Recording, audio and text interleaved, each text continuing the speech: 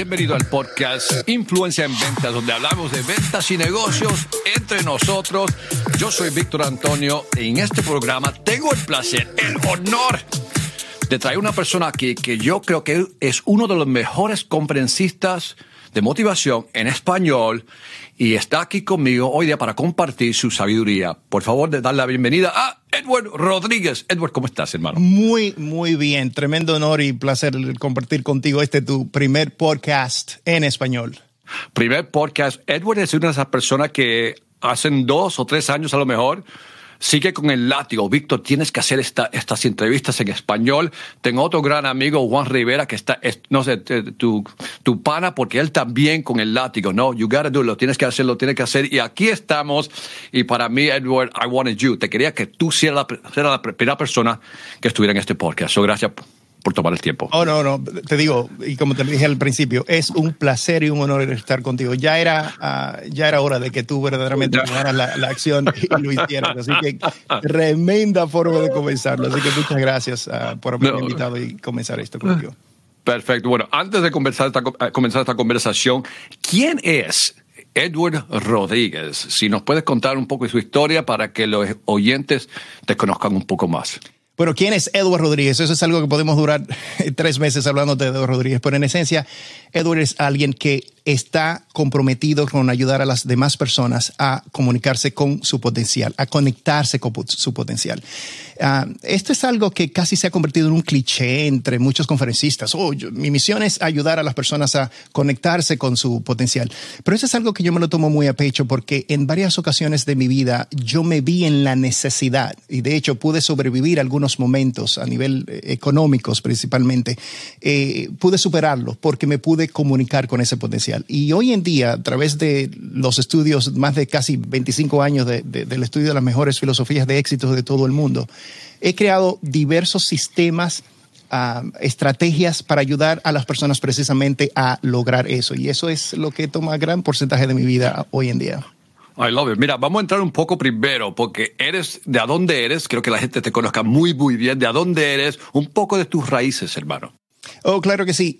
Yo nací en República Dominicana, de padres muy humildes, por decirlo así. Vine a los Estados Unidos ya a los 19 años. Al llegar aquí a los Estados Unidos, mi primer trabajo fue en una bodega. Es uno de los lugares donde, por lo general, las personas consiguen su primer trabajo una vez que emigran de su país a los Estados Unidos.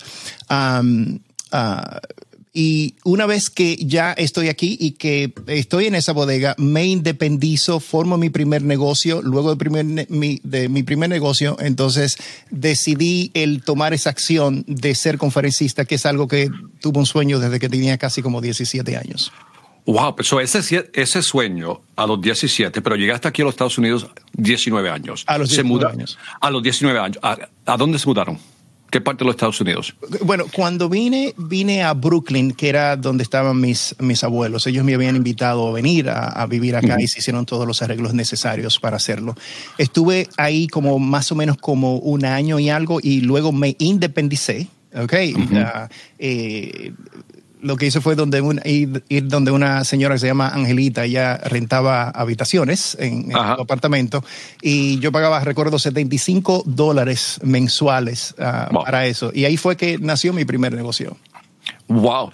Y cuando llegaste aquí a los Estados Unidos, y me gusta hablar de esto un poco porque cada persona que viene a los Estados Unidos tiene su historia, ¿no? ¿Cómo fue la transición? Porque a los 19 años ya estaba formado, por decirlo así.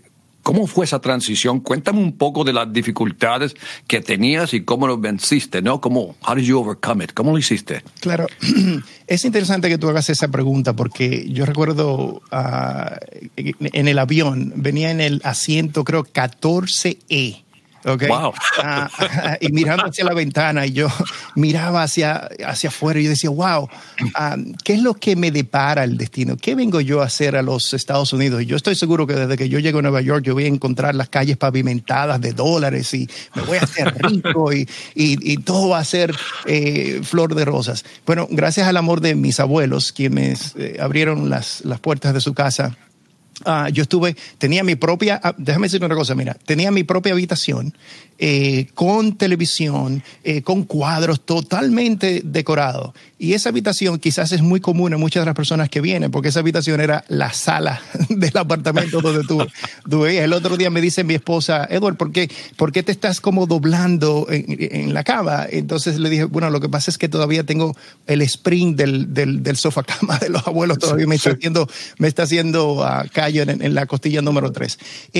Pero cuando estoy aquí, cuando regreso, algo sucedió, y es que en vez de perseguir mis sueños, hice algo que muchas personas hacen, y es que quieren ser como los demás. Ya yo estaba cambiando mi acento, ya yo estaba diciendo, oye, cuando me decían que yo estaba haciendo, yo lo que decía, oye, aquí esperando el weekend que yo tengo un appointment. Okay, ya hasta la forma de hablar, oye, cierra la window que va a llover y se van a mojar los furnitures.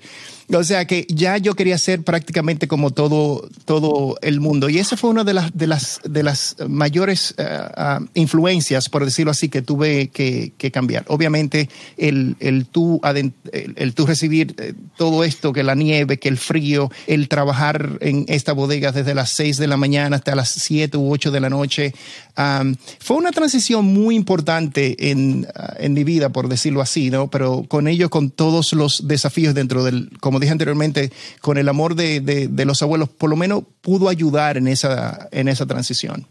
Si alguien escuchando este podcast te está escuchando ahora y es una persona que recién llegó aquí a los Estados Unidos y le puede dar un consejo para acelerar su camino al éxito, ¿cuál sería?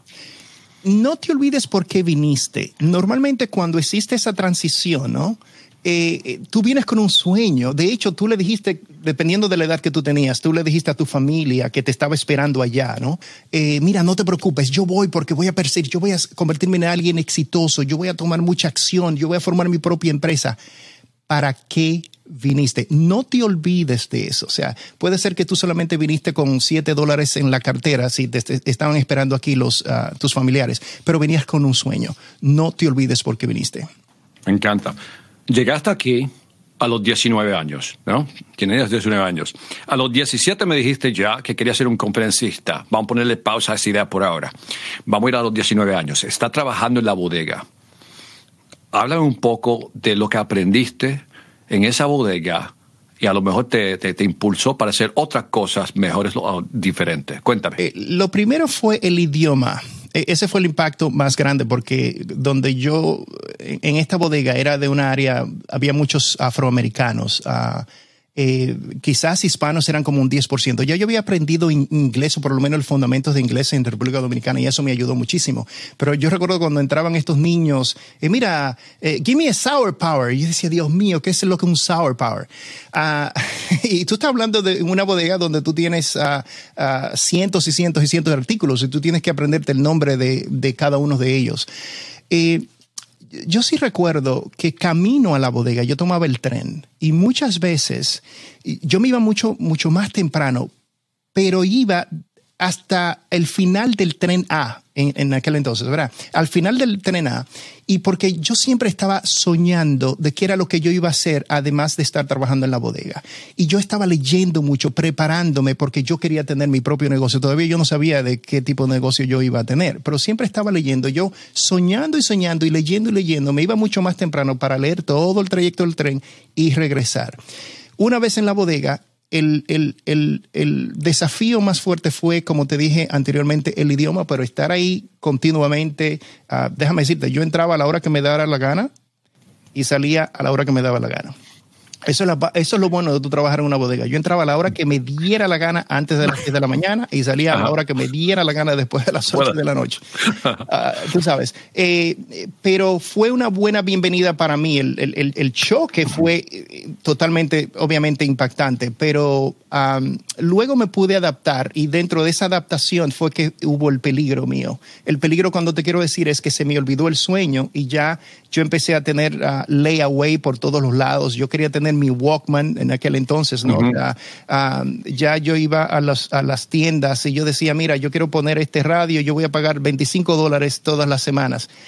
Pero lo que hice fue que me fui endeudando poco a poco, y luego ya te menciono cuáles fueron las consecuencias de eso también. Pero tuvo un fundamento o una base muy importante en quién es Edward Rodríguez hoy. Uh-huh. Pero es interesante porque también como mi familia, todo era en layaway, ¿no? Lo compro hoy y te lo en pagarés, ¿no? ¿Cómo se dice? Payments, ¿no? Exactamente. Y lo endeudamos y ¿qué pasa? Ahí se empieza, ¿cómo se dice? No sé, a pagar el sueño un poco porque estamos tan enfocados en pagar esas deudas que nos concentramos en eso solamente. Háblame un poco, porque hay gente que hoy día, Edward, bien sabes que hizo un show que se llama Vida o Deuda en la televisión y la cifra que utilizamos nosotros era que 75% de las personas están viviendo de cheque a cheque. Básicamente están endeudados. Háblame un poco de el impacto de estar en deuda y cómo saliste de todo eso.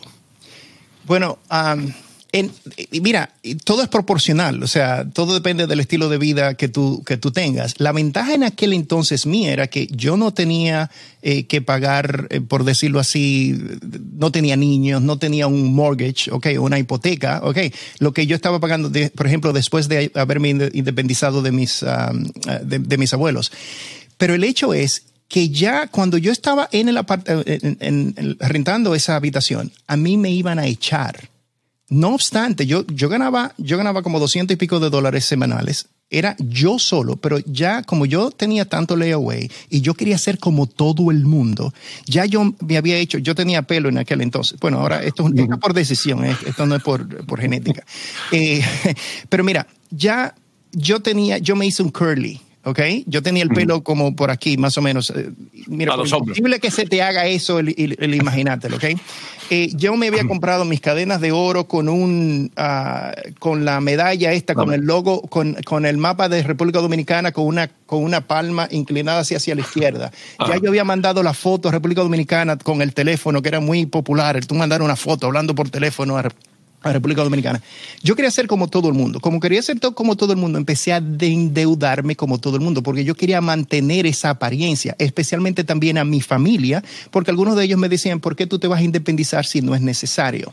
Okay, pero me independicé y empecé a tener muchísimos gastos. Yo recuerdo que compré un auto, y déjame decirte una cosa, yo compré ese auto, Antonio, yo lo tenía estacionado frente a ese apartamento donde yo vivía, y todas las mañanas yo bajaba, entraba, y cuando yo entraba al auto no podía poner la cabeza en el asiento. ¿Sabes por qué?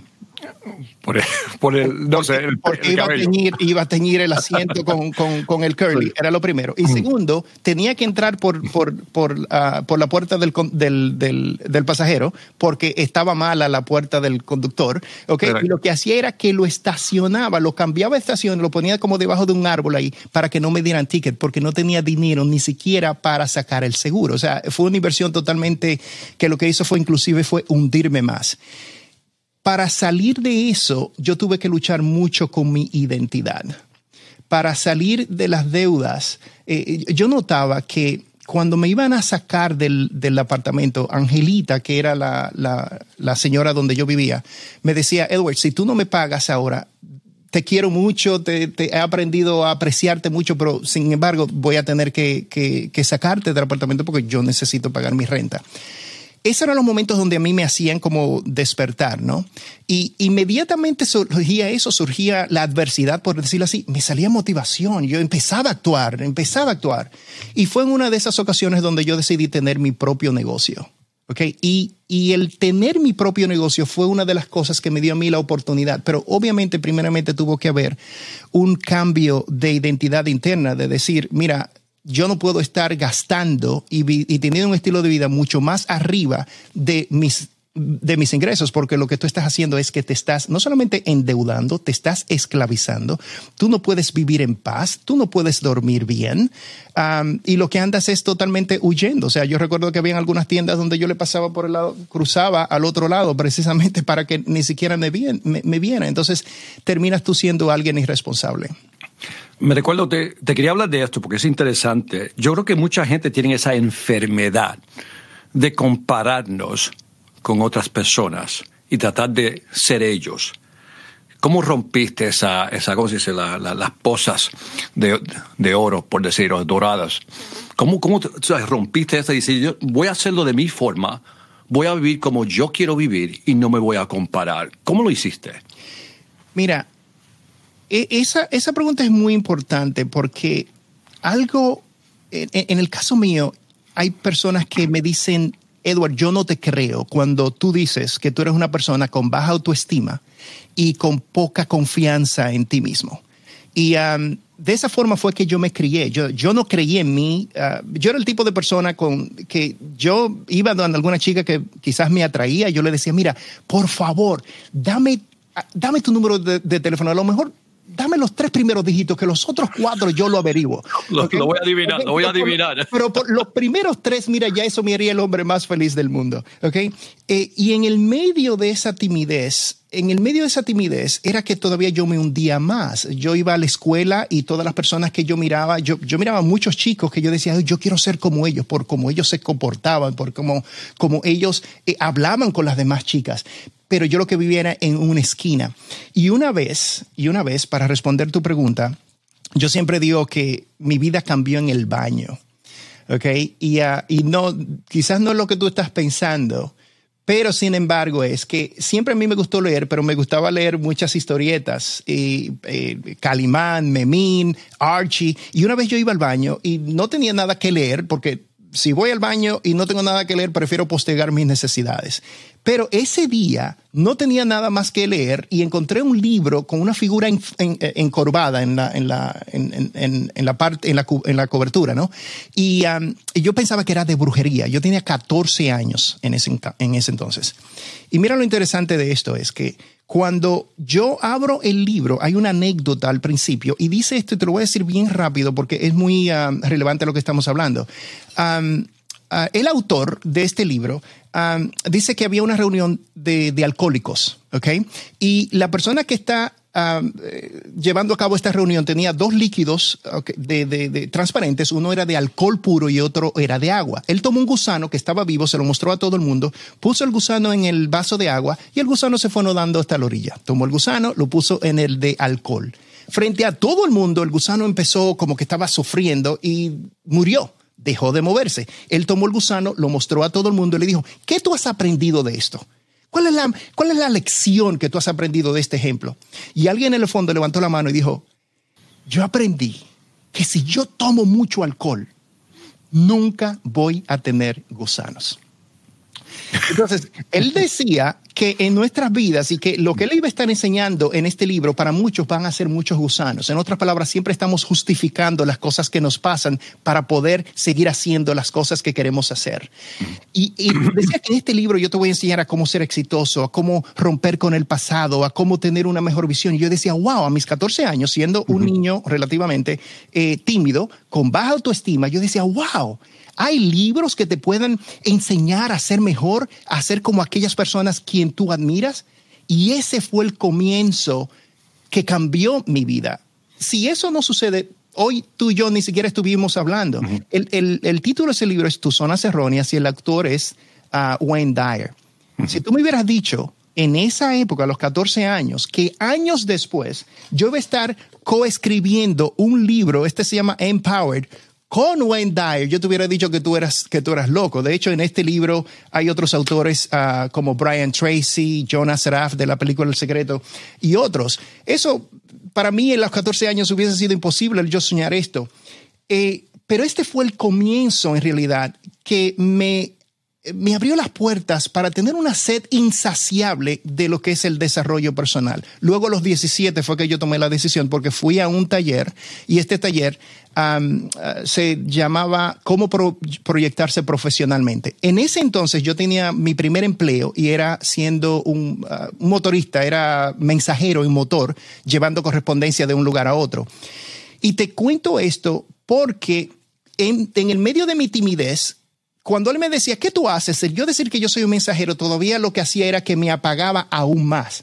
Voy a este taller, cómo proyectarse profesionalmente. Cuando voy me siento todavía peor porque está lleno de empresarios, personas con corbatas.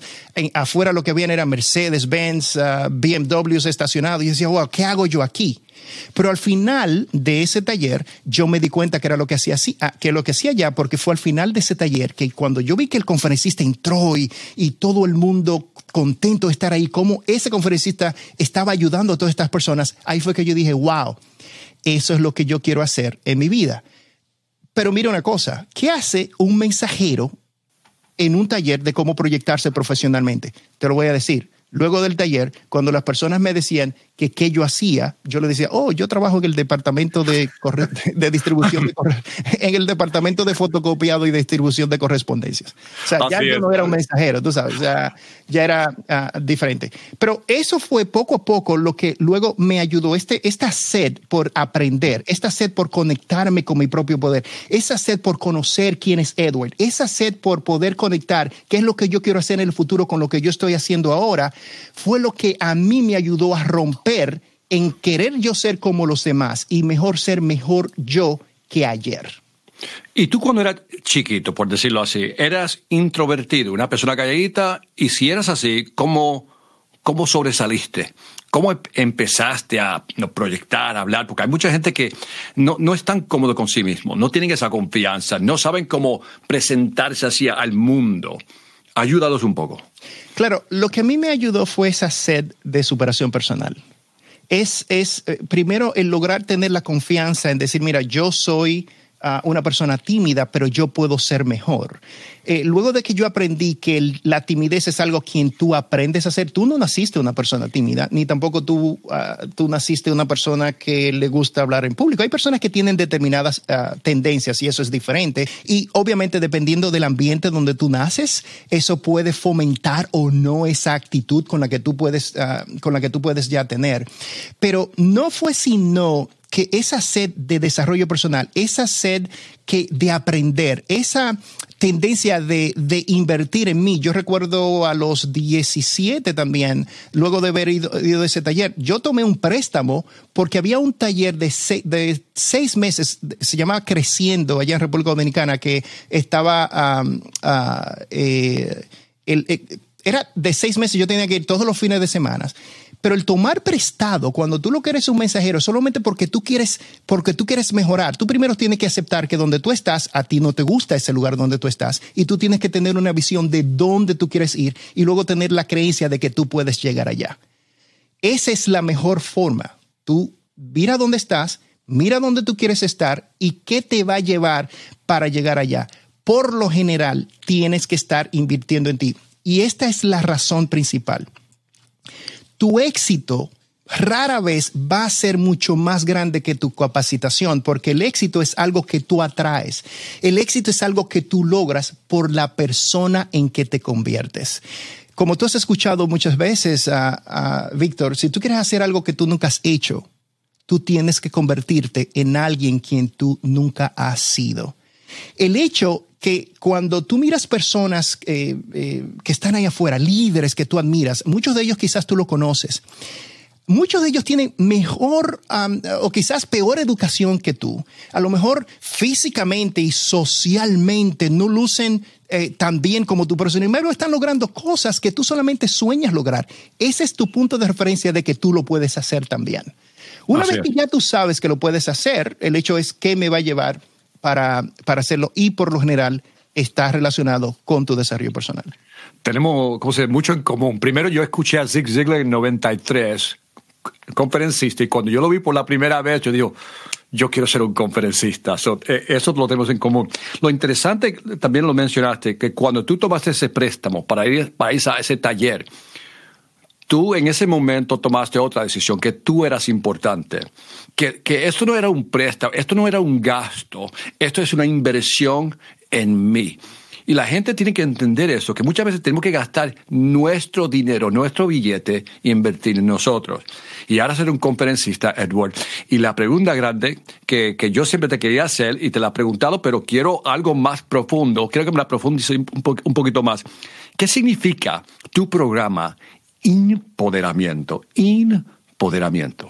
Ya, mira, si tú tomas la palabra empoderamiento, empoderamiento no existe en el lenguaje español, sino hasta que Edward trae empoderamiento. Lo que conocemos es empoderamiento. Empoderar es cuando tú das el poder a algo o a alguien para hacer algo. Cuando tú delegas en una persona, tú estás empoderando a esa persona para hacer algo, ¿ok? Empoderamiento es tú conectarte con tu propio poder. O sea, es con tu poder interno. Entonces, empoderamiento es un proceso transformacional de autodescubrimiento que te ayuda a ti a ser más, para tú poder hacer más y tener más de las cosas que son importantes en tu vida. Y puede sonar un poquito, para hacer más, y puede sonar un poquito como abstracto, pero en realidad todo lo que yo he podido lograr en mi vida y poder vencer ciertos desafíos que yo he tenido es luego de haberme podido conectar con ese poder. Yo creo que todos tenemos muchísimo poder, pero no lo sacamos a la superficie. Solamente lo sacamos a la superficie cuando hay grandes desafíos. Cuando vencemos y enfrentamos esos desafíos, que sacamos fuerzas de donde no pensábamos ni siquiera que la teníamos. Pero el problema es que cuando vencemos ese desafío, volvemos a bajar a nuestra normalidad. Yo pienso que tú tienes mucho poder y así como cualquier superhéroe, ese poder va a ser tan grande como la fuente de donde viene. Y esa es tu identidad.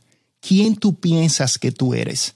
Una de las razones que siempre yo luchaba mucho con mis ingresos y cada vez que alcanzaba cierto nivel de ingreso, bajaba. O sea, no quería hacer nada. Lo que prefería dormir. Cuando estaba nevando, lo que me quedaba en la cama justificándolo por la nieve. Pero yo me di cuenta, a medida que pasó el tiempo, yo descubrí determinado patrón. Y es que era como que yo tenía una temperatura. Es como un termostato. Y tú has escuchado esa analogía en muchas ocasiones. Es como que mi termostato no me dejaba pasar de determinado ingreso. Inmediatamente yo llegaba a ese nivel, encontraba muchas razones por qué autosabotearme. Y era porque mi identidad, quien yo pensaba que yo era, no me permitía subir más allá de esos ingresos. Yo no llegaba más de $500,000 y déjame decirte, yo alcancé eso creo que a los 23 años o a los 22 años. Pero cuando logré romper esa barrera, cuando logré desafiar las creencias limitantes que me mantenían donde está, el alcanzar mi primer millón fue relativamente fácil. Y ahora esto de empoderamiento, el ayudar a las personas a conectarse con su poder a través de diversas estrategias y sistemas y mucha psicología, por decirlo así, es la base de lo que yo enseño en mis seminarios, en mis programas de coaching hoy en día. Cuando estás hablando con la gente, Sergio, escuchándote ahora, en mi mente estoy viendo esa gente que dicen, pero este tipo lo tenía todo, a lo mejor le dieron favores, no sé, para él es fácil, para mí yo no puedo, somos diferentes. Y tenemos que, como se dice, romper esas barreras, ¿no? Limitantes mentalmente. Y mucha gente no creen que ellos se merecen. Tú dices identidad, yo creo que ellos dicen que no se merecen eso. Y se ponen a autodestruir su propia carrera. Háblame un poco de eso. Claro, y eso tiene que ver con el autosabotaje, ¿no? O sea, no solamente falsas creencias, pero una de ellas es yo no me lo merezco. La razón es cuando tú traes esa palabra de yo no me lo merezco y tú lo pones bajo la lupa del raciocinio, o sea, tú empiezas a observar, óyeme, ¿cuándo tú tomaste esa decisión?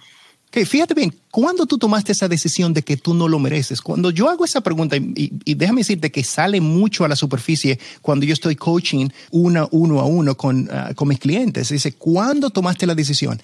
El hecho de yo hacer esa pregunta, ¿qué presupone? Presupone que la persona tomó la decisión, o sea, tiene la responsabilidad. Y muchas veces dice, ellos pensaban, fue porque alguien me hizo esto, o fue porque alguien me dijo tal cosa. Cuando tú lo pones bajo la lupa de raciocinio, muchas veces, Víctor, puede ser que el profesor en la primaria le dijo, wow, tú nunca vas a llegar a hacer nada. Okay. Pueden ser algunos mensajes que los padres inconscientemente le decían, wow, si no hubiera sido por ti yo estuviese mejor. Porque como niños hay muchos niños que reciben mensajes muy negativos y no necesariamente significa que los padres no los querían, era que no sabían cómo criarlos. Lo único que yo te digo a ti es que tus padres te dieron a ti 100% de lo que tenían. Y si no te dieron lo que tú pensaste que ellos debieran tener, ahora lo importante es tú decidir cómo tú vas a responder a eso. Porque habían razones por las que ellos fueron de esa forma. Ahí es que entra el perdón. Ahí es que hay un proceso que se llama reparentalización, que es donde tú básicamente vas a tu infancia y tú te das lo que tú piensas que necesitabas. ¿Ok? Ahora, el hecho es de que si tú tomaste inconscientemente una decisión en el pasado de que yo no me lo merezco, ¿qué decisión estás tú tomando ahora? Porque el hecho es que todos los días tú has estado tomando la decisión de que tú no te lo mereces. ¿Pero hasta cuándo? ¿Qué debe pasar ahora mismo en tu vida para tú decir, ¿sabes qué? Yo me lo merezco. Pero esto también es lo importante. ¿Qué es lo que tú dices que no te mereces? ¿El éxito? Bueno, mi pregunta para ti es, ¿has trabajado tú en esto? Mi pregunta para ti es, ¿sabes tú lo que tú quieres? Mi pregunta para ti, ¿has tú pensado y has cristalizado en tu mente exactamente qué es lo que tú estás tratando de perseguir? ¿Tienes proyectos y acciones que estás haciendo? Porque una cosa son las anclas que te mantienen en el pasado y otras son las anclas que tú estás poniéndote ahora mismo que te están impidiendo realizar lo que tú quieres en el futuro. Sí. Una cosa es lo que pasó y otra cosa es lo que tú puedes crear ahora. Es interesante porque hay mucha gente que, otra vez, regresamos a la palabra compararse con otras personas. Y muchas veces, otra vez, nos damos por vencidos porque tú dices, yo no puedo hacer eso, no lo puedo hacer a esa magnitud, no puedo llegar a ese nivel, no voy ni intentar iniciar esas actividades para llegar ahí. Cuando tú haces el one-on-one coaching o cuando das las conferencias o haces talleres, Edward, ¿cuál es tu grande frustración con la gente? Vamos a ir a su coaching. Cuando estás haciendo el one-on-one, un coaching con una persona, ¿cuál es la mayor frustración que tú tienes con el ser humano? Mira, por lo general, cuando alguien ya yo tengo en coaching, por lo general ya esa frustración pasó con ellos. El hecho de que ellos estén en coaching, ya no tengo la frustración con esa persona. Okay. Mi frustración más grande es... Bien dicho. Well said, bien dicho. Claro. Mi frustración con las personas es ellos no darse cuenta de que sí ellos pueden. El tener que educar a las personas para que ellos se eduquen y puedan ser más de quienes ellos son. Porque mientras tú no eres quien tú puedes ser, tienes que estarte comparando con los demás. ¿Ok? Pero la idea no es tú ser como los demás. Los demás te sirven como punto de referencia de lo que es posible. Ahora, yo te voy a decir una cosa. Tú tienes personas como Elon Musk, que ahora está enviando cohetes hacia Marte, por ejemplo. Sí. Bueno, ¿cuál era el punto de referencia de él? El punto de referencia es que es posible. Era lo único. Y mira, tú y yo estamos teniendo esta conferencia a través de internet. Nos estamos grabando. Tú estás en un estado en los Estados Unidos, yo estoy en el otro. Y mira cómo nos estamos comunicando. Hubo alguien que tuvo que salir fuera de la caja y decir, wow, yo creo que esto es posible. Ahora, mientras tanto, tu punto de referencia pueden ser los demás. Los demás lo hicieron. Eso solamente te dice lo que es posible. Ahora, para ti, no te compares con los demás. Ellos ya pagaron su precio. El hecho es si tú estás pagando el tuyo. Mañana tú debes ser mejor que hoy. Entonces, mi frustración mayor es educar a las personas de la importancia de que ellos se eduquen sobre su desarrollo personal. Eso es lo más grande para mí. Esto es lo fundamental. Quiero vincular esto a ventas.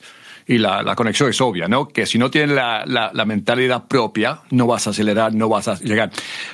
Otra vez, háblame un poco de si cuando tú estás haciendo el coaching con vendedoras, dime lo que tú ves de su punto de vista. Por ejemplo, tú trabajas con empresas de network marketing, empresas grandes, pequeñas, medianas, pymes. ¿Qué ves, Edward? Bueno, con relación al vendedor, hay muchas veces que ellos piensan que solamente por conocer el producto de los servicios que tienen y por ir y solamente mencionar cuáles son los beneficios en vez de las características del producto, que ya a ellos los van a hacer un gran vendedor. Yo noto que la mayoría de los problemas, hay algunos problemas que tienen muchas personas con relación a ventas. Hay algunos que tienen que ver con las estrategias de ventas. Si saben, sobre ejemplo, de cómo enfrentar para hacer diferentes closings, ¿verdad? Para cerrar la venta. Otros si están utilizando tecnología o no.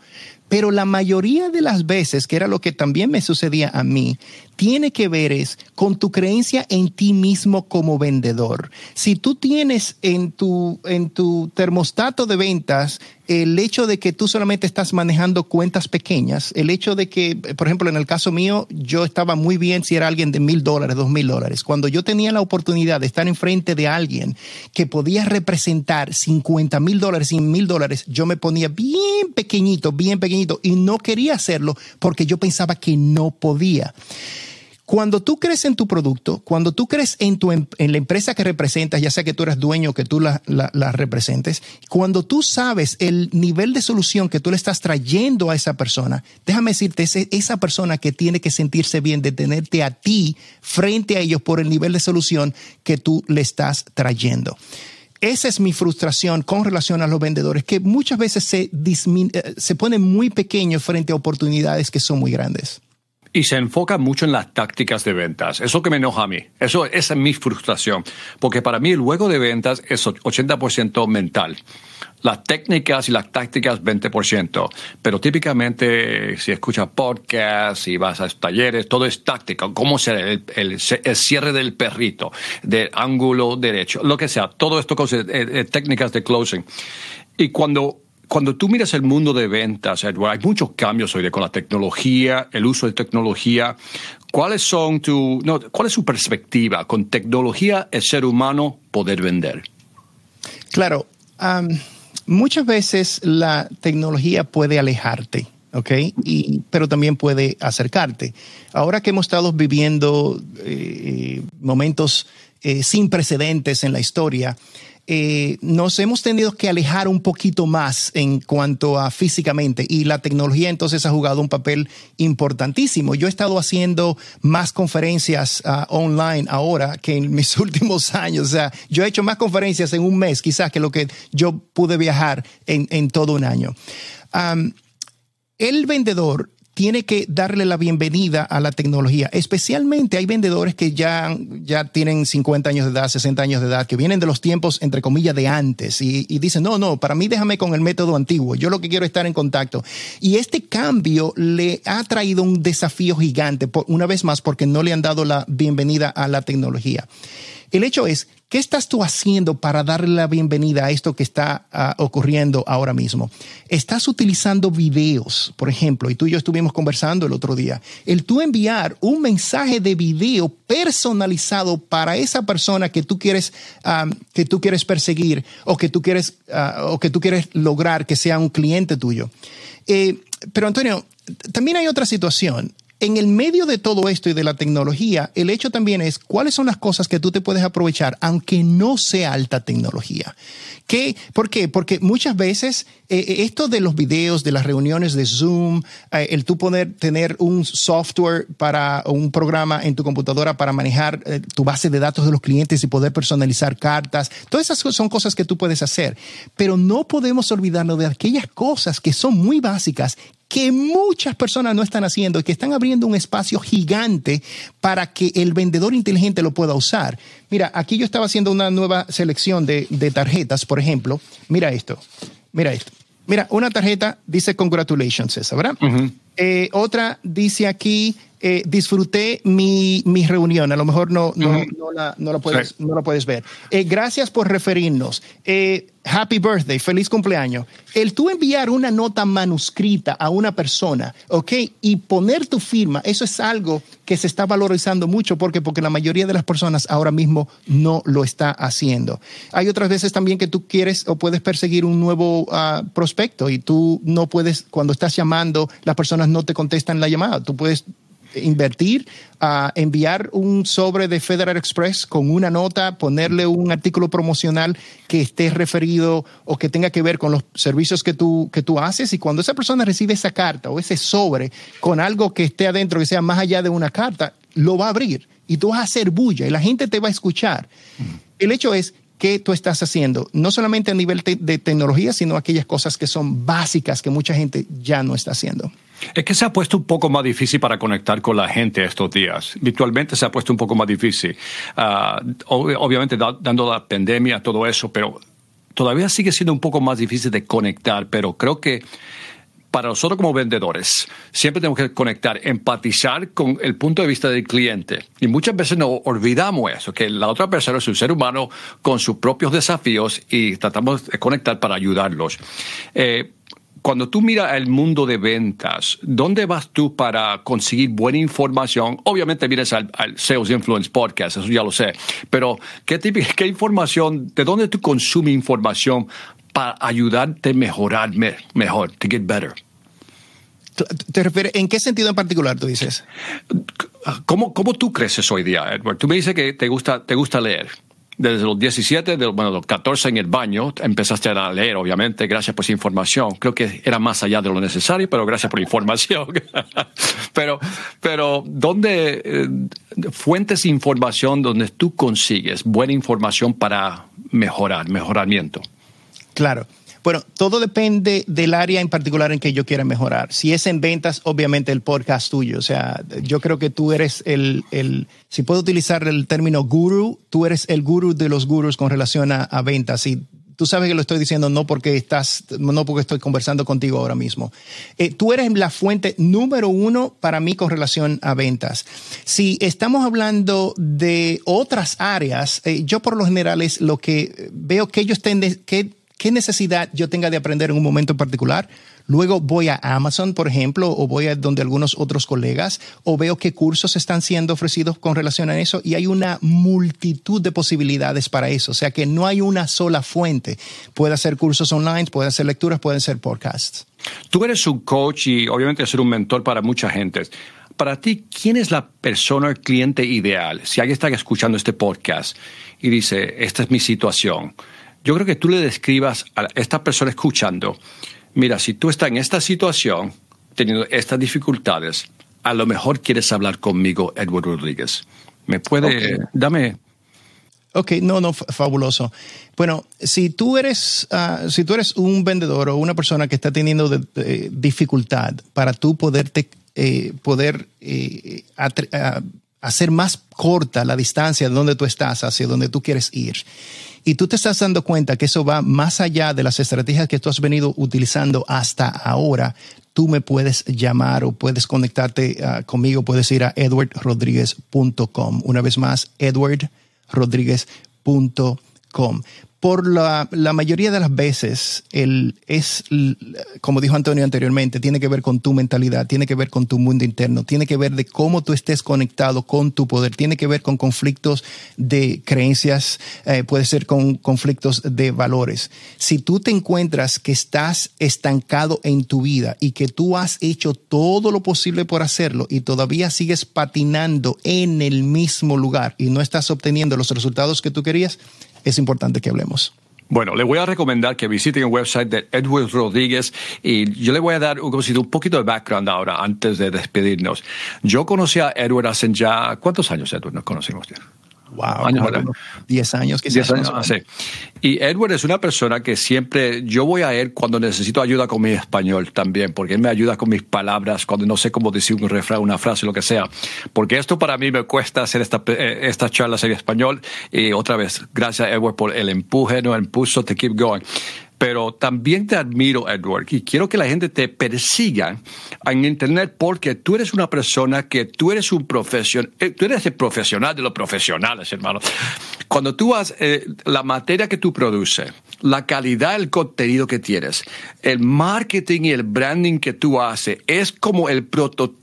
Si necesita un prototipo para duplicar, imitar, este es el mero. Este es el grande. Él no lo va a decir porque es un tipo humilde, pero si uno mira tu presencia online, su conocimiento de tecnología, él aparentemente no le tiene miedo a nada porque siempre se tira y se lanza a hacer cosas nuevas. That's what I like about it. Eso que me gusta de ti, Edward, porque tú no le tienes miedo a la tecnología y tu branding siempre es excepcional. So, por favor, de perseguir a Edward. Edward, te voy a dar la última palabra en este podcast.